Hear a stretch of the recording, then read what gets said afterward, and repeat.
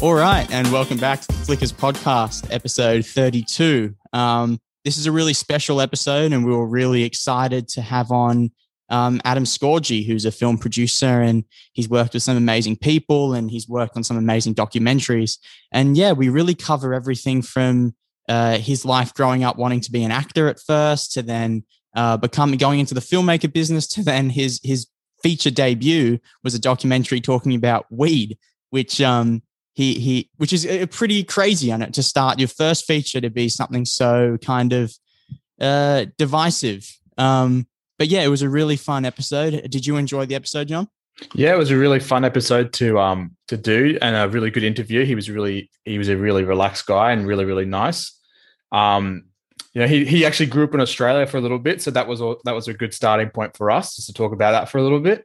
But he also, interviewed so many people and has worked with so many people, such as Richard Branson, Joe Rogan. He's also appeared in the Joe Rogan podcast, and he interviewed Snoop Dogg and Danny Trejo and Wiz Khalifa for all these for these documentaries that focus on the marijuana business and the war on drugs, as well as Danny Trejo and his life. Yeah, it was really amazing. And just to hear his love for storytelling and his love for documentary making. And we really covered a lot. And I think for anyone out there who is an aspiring filmmaker or wants to be an artist in any sort of way, you'll take a lot from this interview. I think he really shares a lot of gems and nuggets. And also for anyone who's just a movie fan or just likes watching movies, you'll take a lot away from it as well, because he shares some pretty interesting stories, whether that's Danny Trejo jail stories or whatever. But yeah, he was a really interesting guy, a really nice guy. And it was just an amazing chat, and we got so in depth. So without further ado, let's go into the episode. When we were talking earlier, you said that you had lived in Australia for a bit when you were younger. And we were wondering, like, how long was that for, or was that for your parents' work? My stepdad worked in oil and gas. So we were in Brisbane from the time I was about 8 till 11. And coming from Edmonton, Alberta, I don't know if anybody down under knows where that is, but we have 9 months of winter. It's cold. So to move to Australia for me, like, I was a total video game kid before then. I used to live on my Nintendo. But when I came to Australia, I didn't want to touch my Nintendo. We had a pool for the first time. I used to go and catch beardies and lizards and toads everywhere. But I had the first Nintendo in Australia. Nintendo didn't release in Australia for another year and a half. Everybody only had. So you brought it. Yeah. So everybody wanted to come to my house to play Nintendo. And for the first time ever, I was like, guys, I want to play outside. I lived with 9 months of winter. I want to go and experience, but everybody lived there's yeah. We've seen the outside a million times. We're bored of it, right? We want to play Nintendo. And I had all the games. I had POW, Double Dragon, Shinobi. None of that was there yet. So everyone wanted to come to my house, and I clue in now, but when I was a kid, I was kind of like, well, no one really want to hang out with me. They just want to play with my Nintendo. I'd have 6 kids be like, oh, what are you doing after school? I'm like, I don't know, I want to go swimming. They're like, no, don't you want to play Nintendo? I'm like, no, I don't want to play Nintendo. But this is before global distribution really changed. Now it doesn't quite release like that. But I would have moved down there in 88. So I don't think Nintendo hit there till 89 or 90, right? So it was, literally probably the first one on the continent. We had to have an adapter that was the adapter was bigger than the systems to get it to work, because you guys are on a different electric frequency down there, right? And the plugs are different too. The plugs look different, so we had to have a crazy adapter to get it to work. I remember my dad had to go to 3 electronic stores to be able to get it to work, but we'd figured it out. It seemed like mad. I loved Oz as a kid. I wish we could have been there longer. To me, it seemed like a big part of my life, even though I was only there for 3 years. I absolutely loved it there. So did you move straight back to Canada after Australia? Yeah, I moved. I lived with my mom and my stepdad down there, and then I moved back to British Columbia. I went and moved with my dad in Trejo, BC, a tiny town in British Columbia when I came. Because my parents moved. They actually left Australia and were moving to Singapore. Right. So I lived in Singapore after that, and I didn't like Singapore. So then I moved with my dad. Schools were way too strict, and I was not very good at school, and it was not. I did not like it nearly as much as I liked Oz. I wouldn't have wanted to left, but then I moved with my dad, my biological father at that point. Right. Because I was thinking that too, because you kind of get a sense in your movies, especially in the culture high, there's an international aspect. And so I'm like, oh, this is cool. He kind of seems to have a global view on things and is interested into how other countries view a certain topic, as opposed to just focusing on Canada or just focusing on America. And so I found that was really interesting. Do you try to kind of keep up with the way other countries look at certain topics that you're exploring and stuff? Is that something you find important? Absolutely. And that's interesting you picked up on that because, yeah, I mean, I traveled a lot. By the time I was like 11, I'd lived in 3 different countries and, been to American schools in Singapore and lived in Australia, very different culture. So that's interesting you picked. And then the Culture, we definitely wanted to do that because the Culture is kind of a follow-up to our first film called The Union, The Business Behind Getting High, which was actually did very well in Australia. Australia is one of the few places we got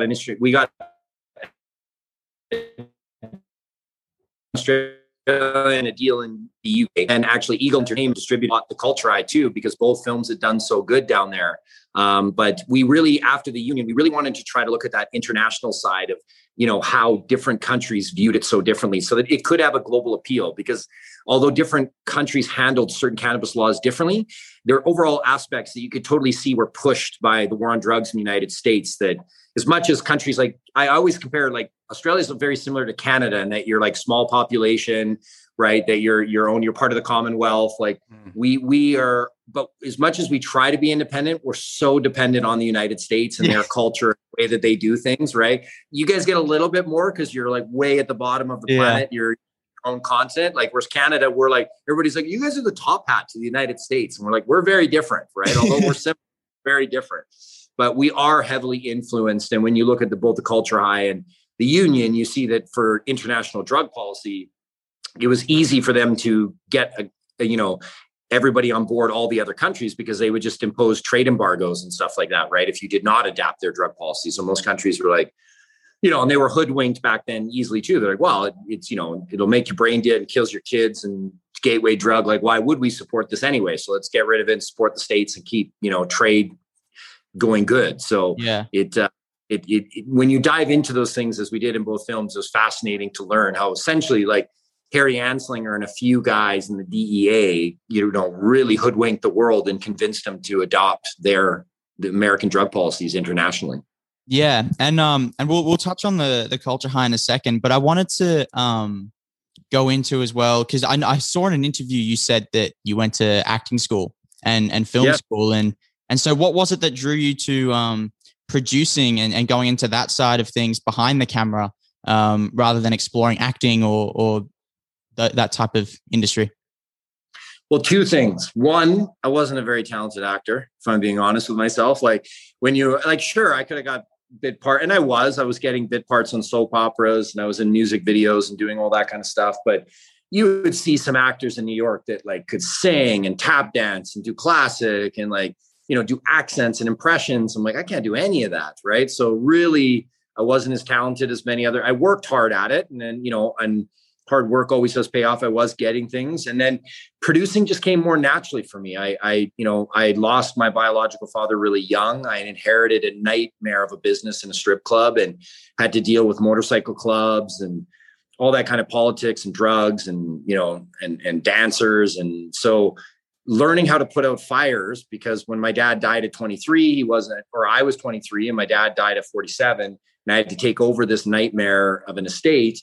And it wasn't put together clean. So I really just learned how to manage problems and put them out. And that's essentially what a producer does, right? Is that I can't in the middle of production be like, oh, we're fucked. Things aren't working. We have to no, you have to be like, okay, talent's pissed off, or this has happened, or your camera's broken. Like you have to be like, what's the solution? Let's overcome it, not just say we're fucked. So I think it kind of came naturally to me out of it with my head above water. Right. And what was it about documentaries that, what was it about the documentary form that you thought would be good to kind of go down there instead of doing feature films? Well, at the time when we started the union, because like I would have started doing research, that would have been like 2004. That's really when documentaries were becoming mainstream, or I noticed them becoming mainstream. Like that's when Super Size Me was a huge hit, and Bowling for Columbine. Like you started seeing documentaries in the theater, right? Which I'd never seen before, like, other than IMAX stuff, right? You'd never seen like documentaries. So, and I remember coming back being like, oh, that seems attainable because you didn't have to deal with unions and actors and managers and have to have like, and again, with the union, I had contact, I grew up around that. I had friends that had been growing for years, and I grew up around the MC or the motorcycle club culture here in Canada. So I knew a lot about how it operated here in Canada. Clearly not as much as we discovered when we made the film, but it was kind of that. I just was fascinated at the way Super Size Me did it. And I was like, I could do something like that, but about the marijuana industry. So I decided to go down that route, and then became extremely passionate about it. Now documentaries have been kind of the thing where I think nowadays people almost, I always hear this from most people. They're like, man, I watch documentaries more than ever, because I think in a world where the media's got political influence and can quote fake news, and, TV shows are like, scripted and biased, and they're trying to be politically correct, that when you just watch a documentary and it's just about a great story, like people are connecting with that more and more. So for me, I just found after we'd done our first films that there was such less ego. It was just about telling the greatest story and going on a journey yourself. Like we always have an idea of what the documentary is, and like we propose it to get financing, but you never know exactly how the arcs are going to fold, because you start discovering as you go along, and you interview people that really change your perspective on the world, right? I think podcasts and Joe Rogan kind of started this, right? But it was, there are so many interviews where after sitting down with one of these intellectuals for 2 hours, like I looked at the world differently, because they would present things that I'd never looked at. And I fell in love at that point, which it's probably be better to get into the scripted stuff. You make a hell of a lot more. Documentary filmmakers are not, we're not killing it driving Ferraris, right? We love what we do, and we get to travel the world and tell really incredible stories. But even a documentary that absolutely knocks it out of the park, it, like as far as financials, is small potatoes to like an independent film. Yeah. And that's what I was going to say. It's kind of going into that documentary industry. You had come out of acting school and you hadn't, done much. How hard was that? And how hard was that struggle to find people to interview for the documentary, or to find funding for your first film? That's a great question. It was impossible at first. Like everybody was saying no for our first film. Like you got to remember, this is before, like in the States, there was like one state, I think at the time, that was legal for medicinal purposes. It was federally illegal like everywhere other than Amsterdam. It was tolerated.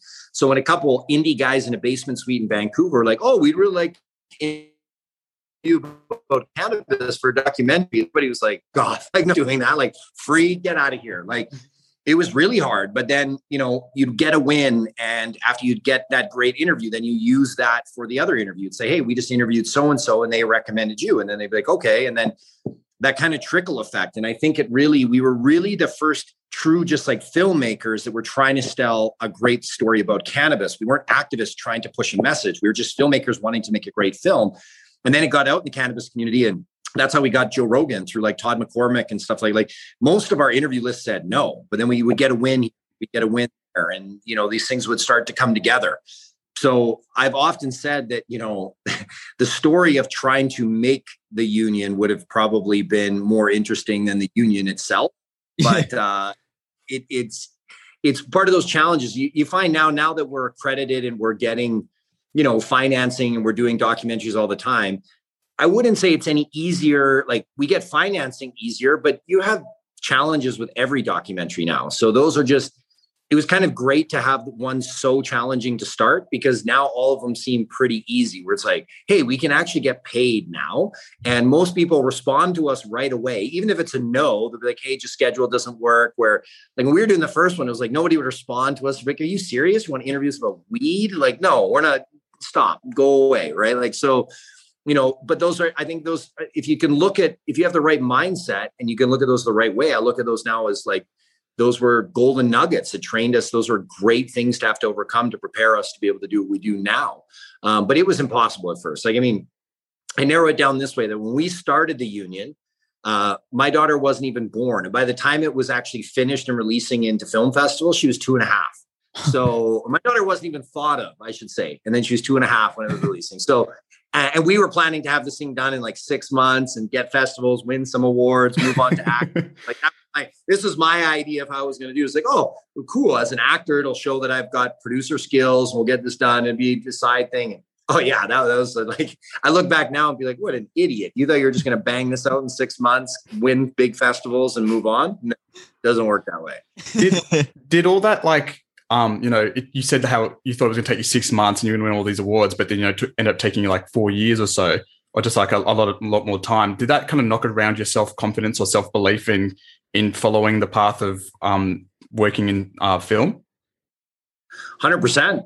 And it questioned everyone around us. Like, everyone other than the director and our main editor, Steven, like, even family, friends and close friends started to think we were a little crazy. They're like, Adam, like, like, what is this thing you've been working on so long? Like, time to get a real job, man. Quit chasing. Like I probably bet, like, other than my close friends that I'm still like family with, like, I'm sure most people thought I was crazy. And I don't know how my stepdad supported me through it, because I kept having to, like, we went way over budget and I have to keep borrowing money and putting in my own money, and really thought we were on to something special. And I'm sure there's thousands of stories of like this where people did this and nothing came of it. So, we were very fortunate that it turned out the way it did. But I think constantly, like, I would be lying if I wasn't challenged probably monthly at the time. Like, especially once my daughter was born and I'm broke, and any extra money I have, I keep putting into this thing, and everybody's like, when's it going to be done? How much more money do you need? And I didn't know. I'd never delivered a film before. I was like, I don't know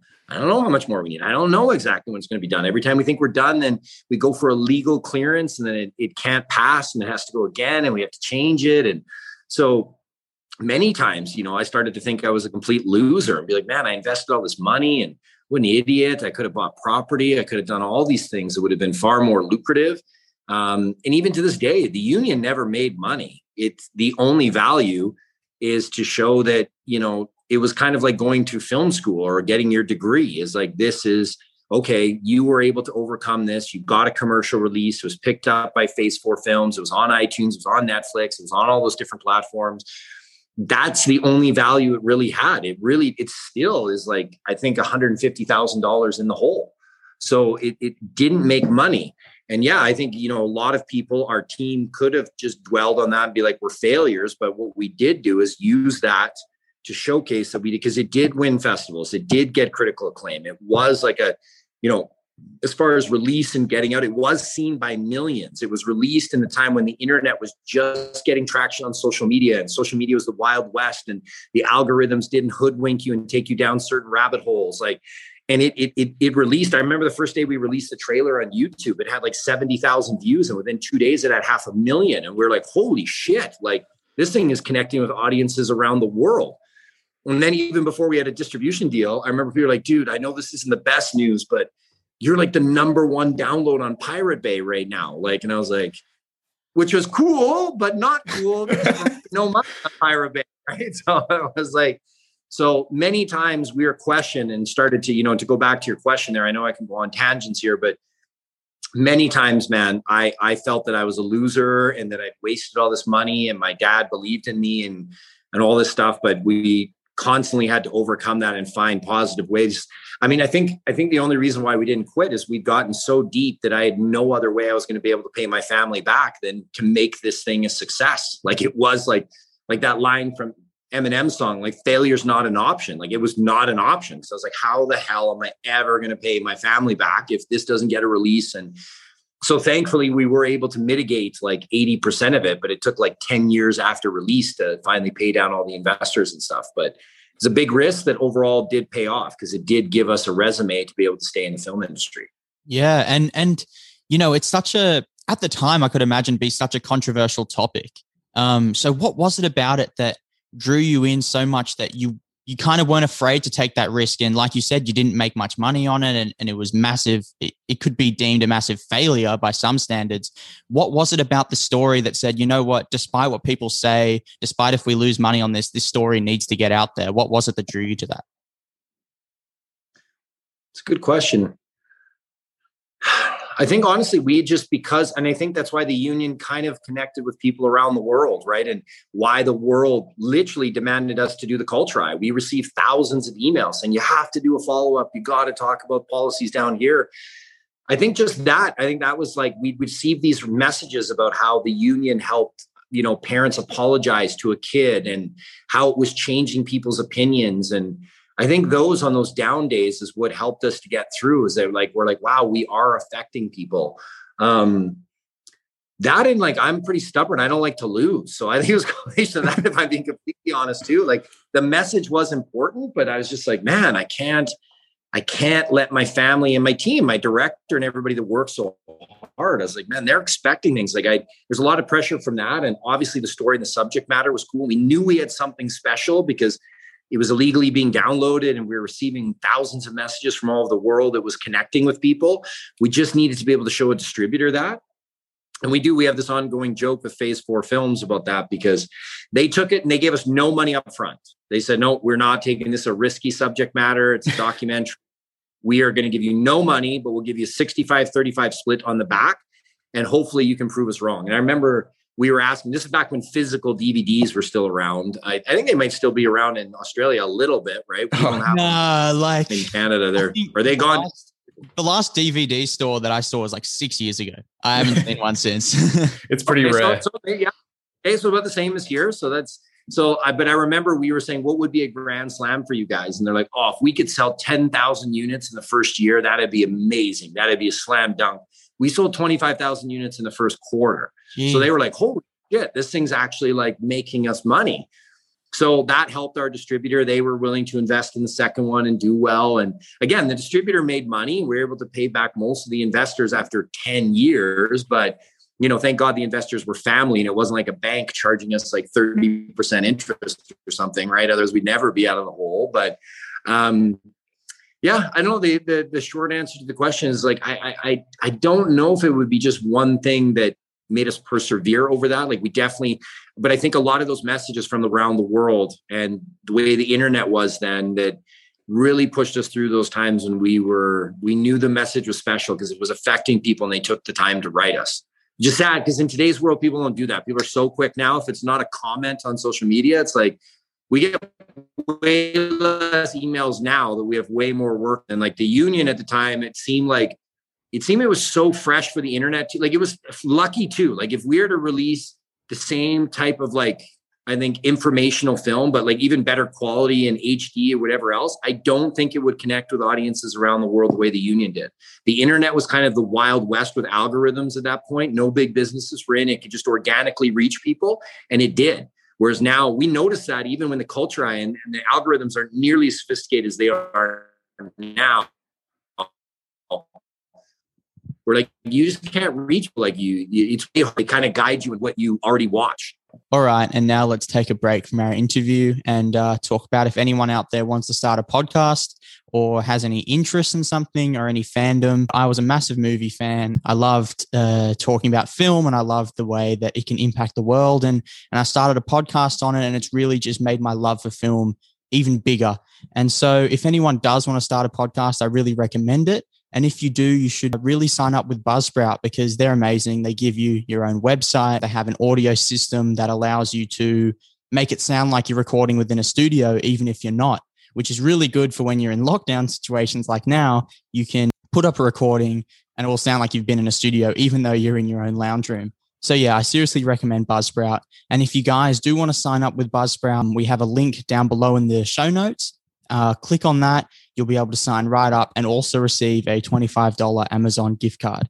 So without further ado, let's head back into the interview now. Thanks for listening. Yeah, right. And watching the film, like it covers it's like this really broad subject. Like I've never thought that like marijuana could be, or I never really broke it down in such a way like the film does, that it has roots in like the medical profession, but also you break it down in this like a linguistic point, like the concept itself, war on drugs. Like, what was the level of research that you guys had to do on the film? Because it's such a big topic, really. Like, where did you start? Well, we start like most people do on like the internet, right? But then once you start getting some of these great interviews, like when I just said earlier, like you would do a certain interview that would literally the way you look at the world, right? Like some of these great addiction specialists or former law enforcement that had worked it for years and saw that they were doing far more damage to society than they were helping by incriminating people and giving them a criminal record for something that is far less harmful, than physical assault or child abuse or all these other things that people are serving less time in the United States for. That it just kept compounding. We just kept being like, wow, this has so many roots. And it's interesting kind of seeing how society's going now and everything is questioned now. And when we did these films, I remember a lot of people afterward be like, man, they're like, I didn't just learn about marijuana. They're like, I learned about how the media operates and how I'm swindled to sides and how we're divided.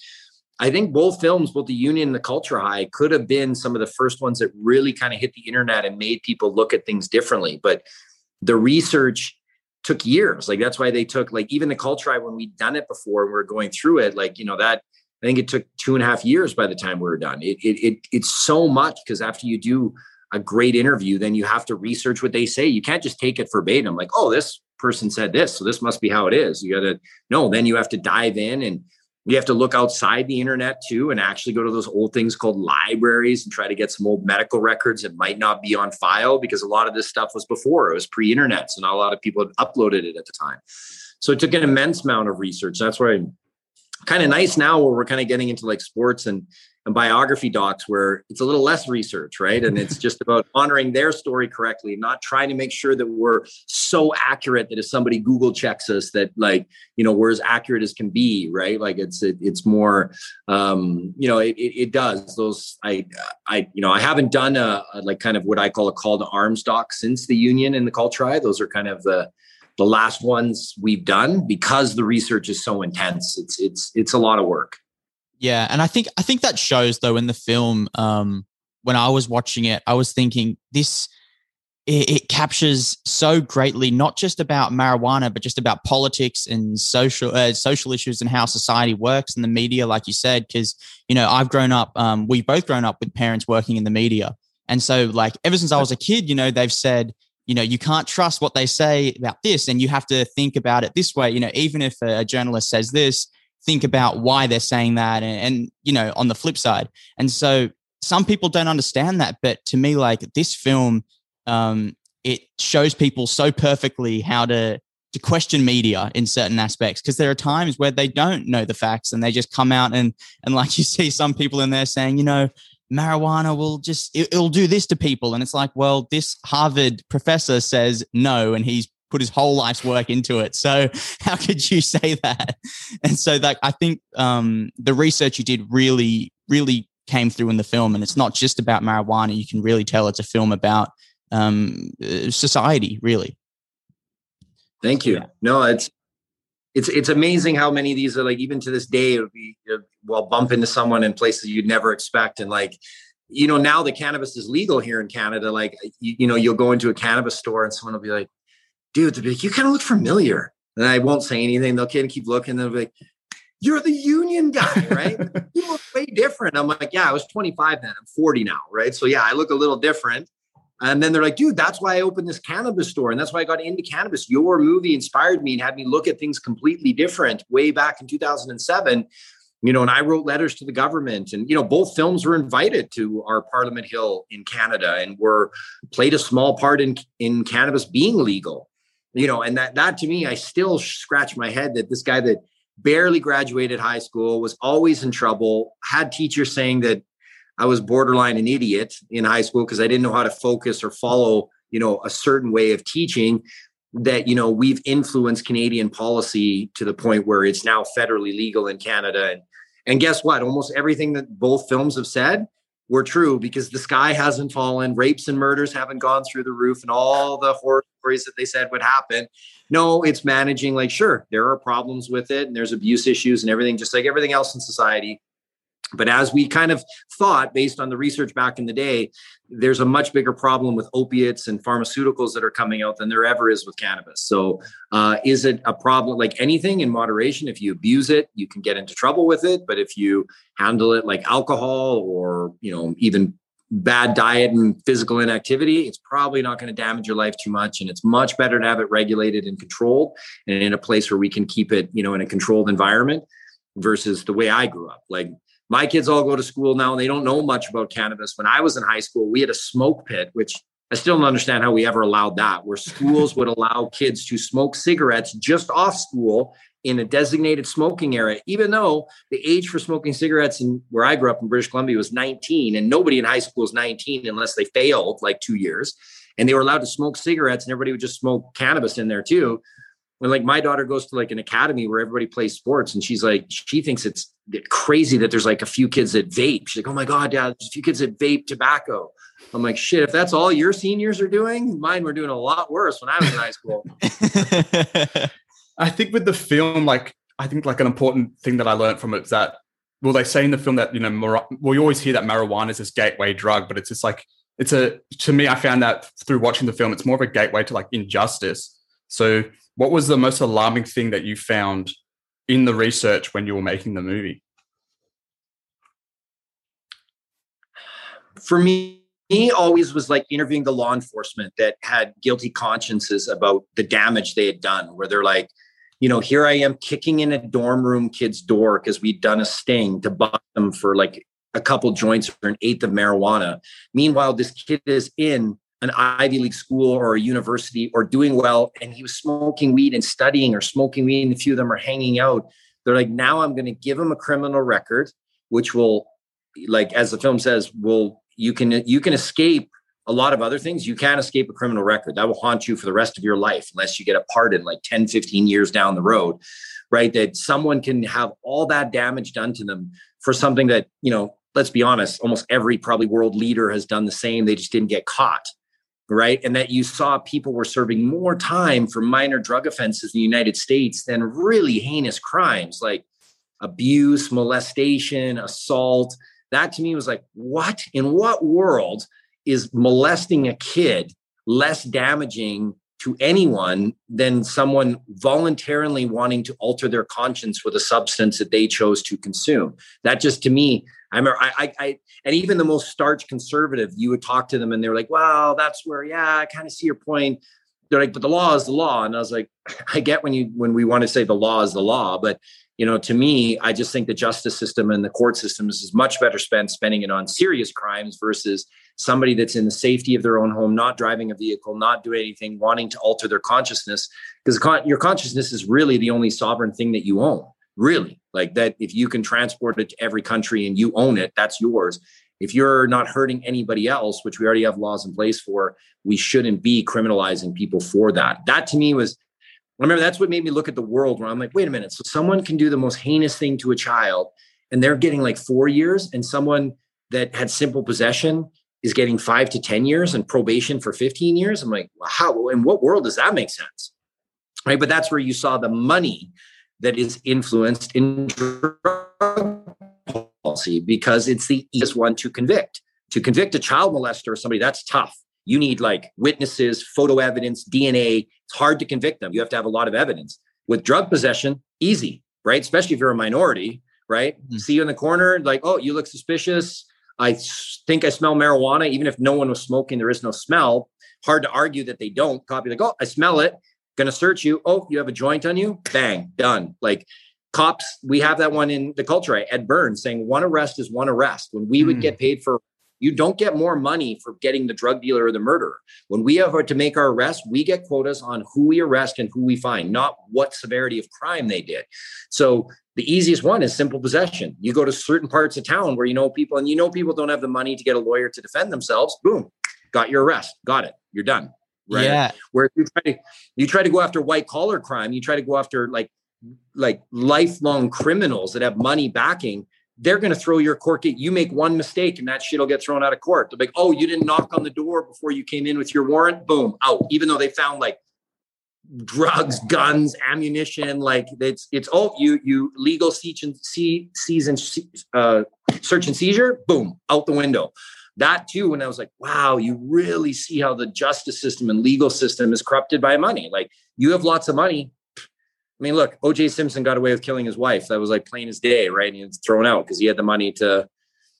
That's unfortunately, and interviewing the ex-law enforcement and FBI and DEA agents and all these guys that were like, we saw the damage we did was far more damaging. That was the one that they probably made more headway than anyone, is LEAP, Law Enforcement Against Prohibition, because it's hard to argue people that were just like, no, I've seen it firsthand. I was the one arresting those students and I have a guilty conscience because they were in school. They got themselves into university. They're smart kids. We ruined their lives because they made one wrong personal choice. And who hasn't made a wrong personal choice?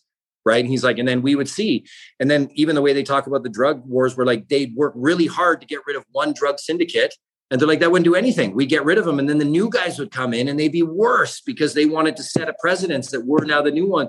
They're like, this never ends. They're like, we get rid of one bad crew. And they're like, we want the old crew back. We don't want these guys in. They're more violent. They're worse. Like, let's get our Italians back or whatever crew they kicked out. Those were the ones that shook me to my core, where I was like, wow, we need to fundamentally look at this differently. And that's where the director really started looking at a war on anything. Like, how can you have a war on something that isn't really there? Right. Is that, and the phrases and the hook lines that they get people into. Those were the interviews that fundamentally changed the way that we all looked at the world, where we're like, wow, we were discovering as we were going. And I think that's why both films turned out so well, is we didn't have a point of view or an agenda we wanted to deliver. We truly just wanted to interview these people, find out what they wanted to share, and present it in an entertaining way. And I think that's why the film gone on to connect with so many people, because we were not pushing like a Democrat or Republican side or whatever, or the conservatives, or we were just saying, this is crazy. Like, how do you not look at this and look at it differently? And didn't matter what side of the political spectrum you'd look at our films, you'd have people from the conservative side or the more liberal side. Everyone would come out thinking about things, being like, I never looked at it that way before. I never thought about that before. I never thought about this before. That's what a great documentary should do. You should come out of it not knowing the answer, but making you think about things and what you're seeing around you differently. If it has you thinking, even if it has you going, I want to prove those stats wrong and I think that's bullshit, good. At least at that point, we've got you thinking about it after the theater and you get your own conclusion. That's what a great documentary should do. Yeah, for sure. And it even changed like something like I've never had a problem with marijuana, but there was one little thing that I thought was like a fact because I had been told it. And I was like, oh, okay, I can understand that people say that it can bring on certain schizophrenia and things like that. I'm like, I'm sure that's very rare, but I guess it's true because people say it. And then and then in the documentary, you have people coming out just going, no, because schizophrenia has stayed like this, where marijuana use has gone like that. And if marijuana use has gone up, schizophrenia should have gone up as well. And it hasn't. And that's a testament to all the interviews that you got. And it completely changed my mind on the topic as well. And it was amazing. One question I had about the interviews was, how did you get those interviews? Were you able to leverage how well your first film did, or was it just a lot of hustle and just trying to get emails through to get to people like Wiz Khalifa and Joe Rogan? Yeah, so definitely with the success of the first film, it was crazy when we did the Kickstarter campaign to raise money for the Culture High. It was like all these people started reaching out to us being like, I started so our good friend Jason Reed, that was an associate producer, he started Law Enforcement Against Prohibition UK. And he's the only member that isn't ex-law enforcement because he had been inspired by the union several years before. So he had contact with all the UK police and all those investigators and all those people. And he was like, Adam, your movie inspired me to start this chapter. Like, let me open my Rolodex. And we had all these people being like, that's where you really saw the impact globally. Like, it really did shift consciousness around the world, our first film. Like, it's pretty amazing when you see how many people it influenced. And then it just like, people be like, oh, these are the guys that did the union. Like, yeah, I got into drug policy because of that film. So like, of course I'll interview, or we know. So like the second one was much easier. And then when, again, this is when algorithms were different and before crowdfunding was a term and you could just release it on Facebook and it could go viral. You didn't have to pay for ads or hire a crowdfunding consultant or do any of that. Like, it truly hit the zeitgeist where our executive producer, Bianca Barnhill, she was like, Adam, I can't look up any cannabis site right now without people talking about the follow-up film to the union, The Culture High. I am good friends with Wiz Khalifa and Joe Rogan and Be Real.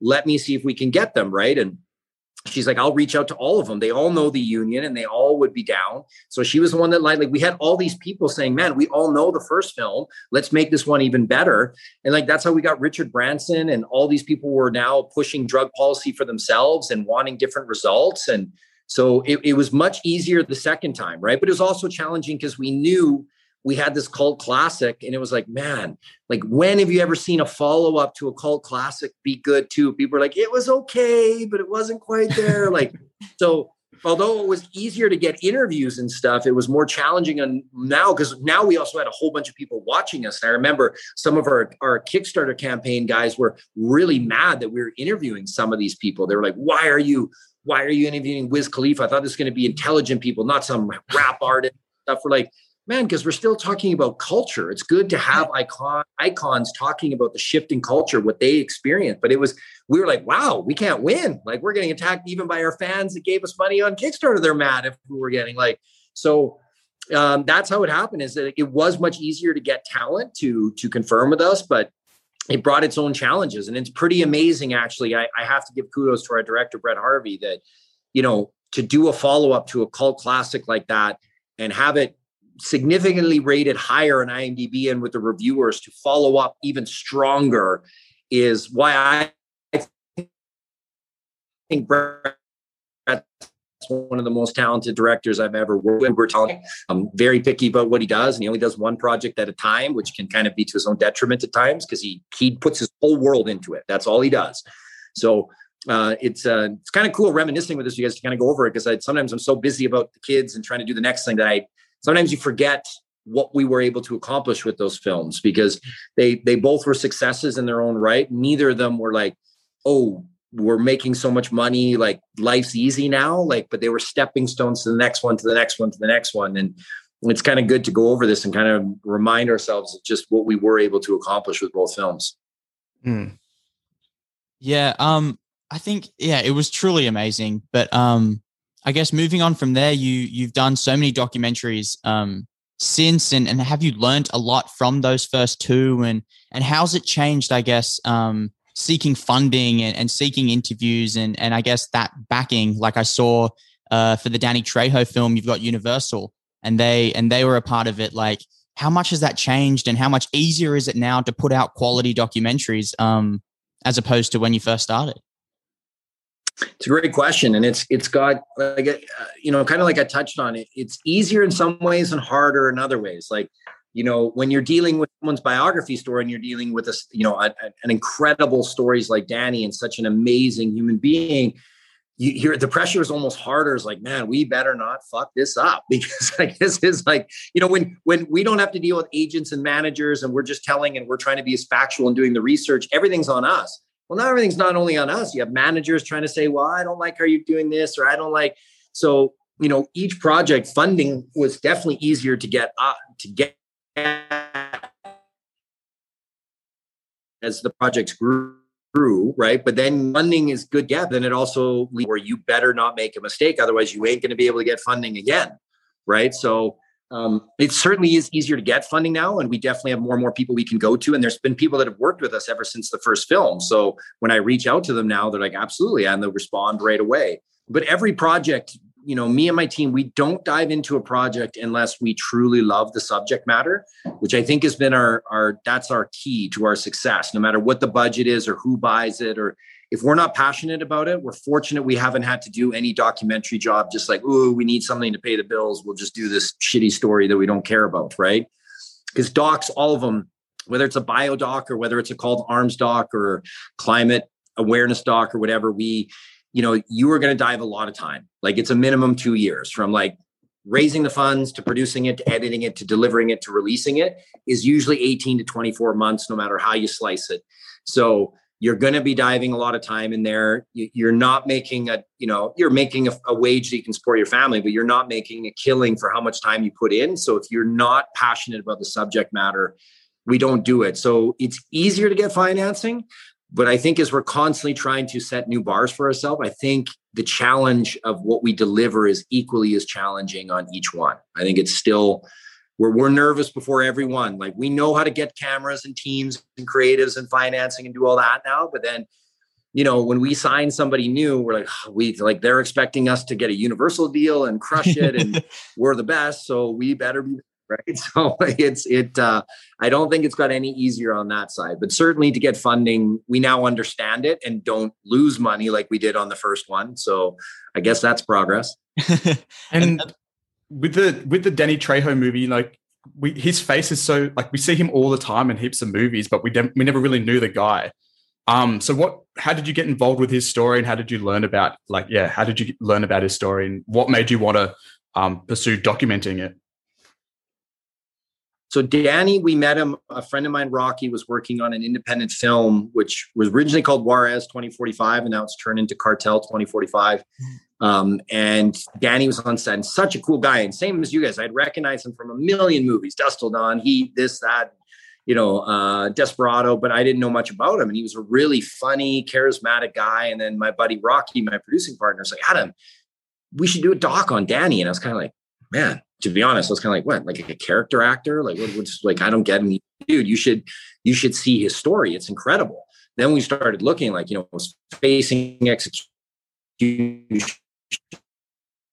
prison and was addicted to heroin and turned into this like amazing role model and speaks to prisoners and people in LA to this in AA to this day, and has been sober for 50 years. I was like, dude, if we scripted this movie, you'd be like, that's ridiculous. Nobody can go from facing execution to being one of the most successful Mexican-American actors in Hollywood history. Ridiculous.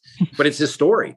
And it moved us. And then seeing Danny and how cool and charismatic and willing to share he was, we were all over it. And then we took it to market, and it got picked up pretty quick. A lot of people wanted to tell his story. And then, that was the first studio deal we'd ever got. We landed Universal. I remember even our teams like, wait, Universal proper? Is this like a Universal, Universal, like some junior company or some company that just has the Universal name in it? No. We're like, no, like Universal proper, right? Like, damn, like even Danny's team was like impressed. His agent's like, really? Like Universal Studios? We're like, yep, that's the logo on the, check it out, right? They're like, was there ever? Yeah, it was, that's what got us into doing. Was there ever a push to kind of, because I know you work on documentaries, but was there ever a push to kind of make it into a feature film or anything like that? Because his life is very interesting and would make for a great movie. So was there ever a push to kind of make a feature film about him? I'm sure they're working on it because they just did his bio too, but we got those life rights. That was life rights that his agent was not willing to give to us. Okay. Where she was like, no way. Like, especially he's at the perfect age. He's 76, like, a couple of years will be a time, especially now with Hollywood changing, where you can have your heroes and leading men being like a Mexican American like himself. Like, I wouldn't be surprised if in the next 3 or 4 years somebody does like a dramatic feature on him. But yeah, that's what I like about docs, is no matter how good that actor is that portrays him, there's only one Danny Trejo. We told his real story, so best of people want to do the movie. Yeah, that's actually so true. And the documentary covers so much, like, just crazy stories. Like you said, he went from facing execution to being addicted to heroin from the age of 12. And were there any stories that he told that maybe didn't make it into the documentary? And if you're able to share them, are you able to? Oh, yeah. So there's one. He has a couple of, Daddy shares them all the time. So it would be, there's some that didn't fit just because, like, the overall story, like, they're great stories, but when he would talk about his uncle Gilbert, like, who inspired him, right? And if you remember in the film, like, Danny grew up with his mom originally, and then he moved in with his dad's brothers, and it was a totally different culture. And he talked about a story about seeing the power and respect that his uncle Gilbert came in when he had the money and he had the cash, and he comes in and he talked about, a lot of robberies and stuff that we weren't able to fit in there, right? Where he'd be like, oh yeah, I went into this. But I'm trying to think of the main one that he didn't. He talked about how, like, the first time his uncle threw him a whole bunch of cash, and he was just like, oh my God. And he's like, I was flirting with this girl on the street. She'd pay no attention to me. He's like, my uncle Gilbert threw me a whole bunch of cash. He's like, and she paid attention to me right away after that. Right. Like, he is,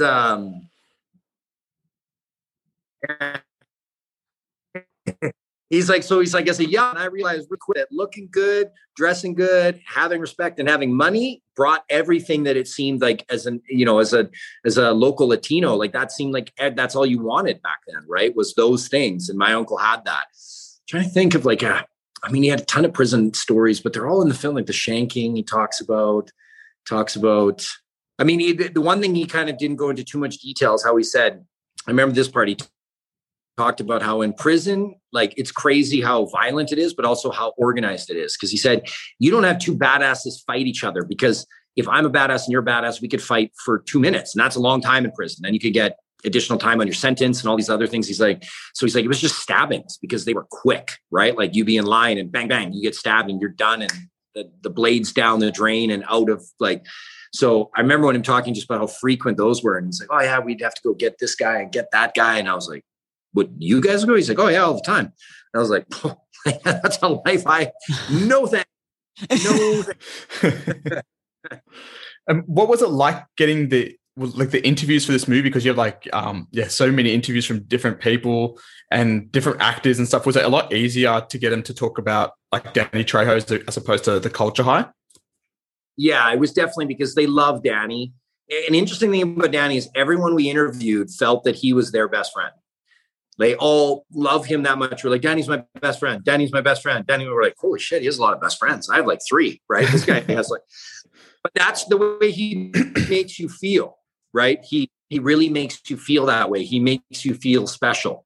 So it was really interesting to work in that aspect and have, be able to do that, with the interviews coming easier and, but still there's challenges. Like we're interviewing like Michelle Rodriguez and stuff, like who's cool as shit, by the way, but just busy, right? She was working on Fast and Furious and you had to figure out their schedules and they're doing free interviews for you. We never pay people for interviews, even in the Culture Eye and stuff, we never pay. So you're always dealing with schedule conflicts. And so people are more willing to interview for Danny, but then you're always figuring out schedules and you're keeping their agents happy and you're trying to go around the agents because usually agents are just a stall to progress. And if you can get to the talent's like, oh yeah, fuck yeah, we'll do it. Right. But if you go through an agent, the agent's always like, oh, how much money are you paying me? How much is this? So you're always trying to go around the agent, but not insult the agents. And agents to me is normally my term for them is a stall to progress. and like you said, you talked to Michelle Rodriguez and I never thought of how much of a cultural impact he actually had in American cinema for the Latin people and for Mexican Americans who really didn't have that face on camera. And for her to talk about him in that way, and you can really tell that she just admires the trailblazer that he was for all of them. Because before them, I guess there wasn't really that face that you could see in camera and be like, that's a Mexican movie star. So yeah, that surprised me.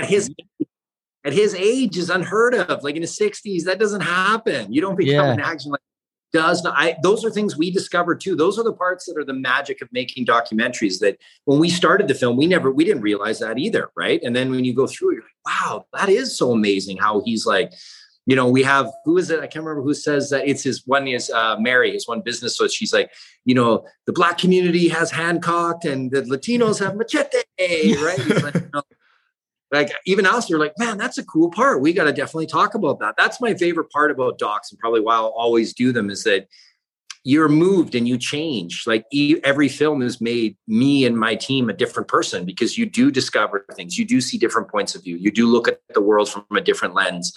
And when you do scripted stuff, it's just not the same because every actor saying is scripted and everything's dialogue and the actors come in and to them, it is just a paying gig. Like when you deal with the actors, nothing against them, but if they're on for their 3 days and they're getting paid $100,000 a day and when they're done, they're done. You don't get them to tweet about it. You don't get them to talk about it unless it's a studio film where that's all encompassed and built in.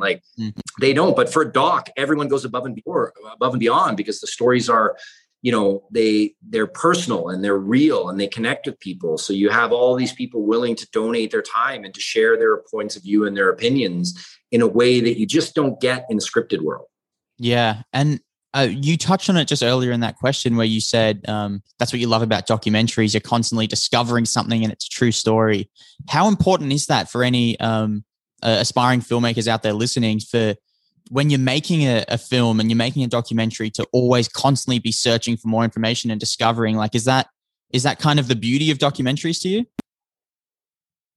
That is a great question. And that's a great one, because I'm going to have to end on this because I got to pick up my kids. But I think that is that is what I would recommend to people the most when you're making a documentary, because I've dealt with directors and creatives that get hung up on like, well, that's not my vision for what I had for this. And I was like, yeah, but your vision is based on a real story. And if that person's real story, when you're doing biography docs anyway, when that person's real story, when they don't connect with your vision, go to the real story. The real story is always more compelling to me than maybe trying to hit a certain vision or the way you want to capture it.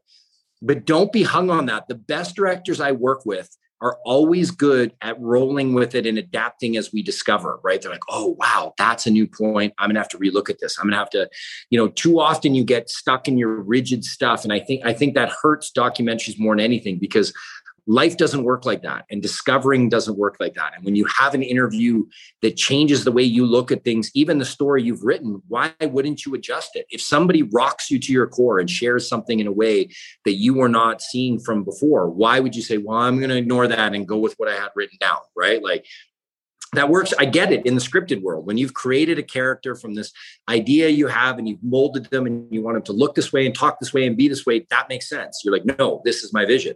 But when you're discovering with someone and someone starts opening up, and that's something that's kudos to our director and the interview team. When you really start getting someone to open up and they start sharing emotionally in a way that they weren't expecting. And a lot of the times we make it so intimate that these people start getting emotional and start breaking. And even they're like, I can't believe I'm crying because of this, right? Like, go with that and go with what they're sharing. Don't be like, well, no, we kind of wanted to push this narrative. Then doing what we talked about earlier with the media, right? We're like, well, I'm going to keep pushing my narrative no matter what I discover. That would be my, biggest recommendation to documentary filmmakers. Enjoy that journey. That cliche saying your parents told you when you're growing up, don't focus on the destination, enjoy the journey. If you enjoy the journey with making docs and you're dealing with factual stuff and keep changing and evolving yourself as you're going through the production, it will only make your story better. Cool. And awesome.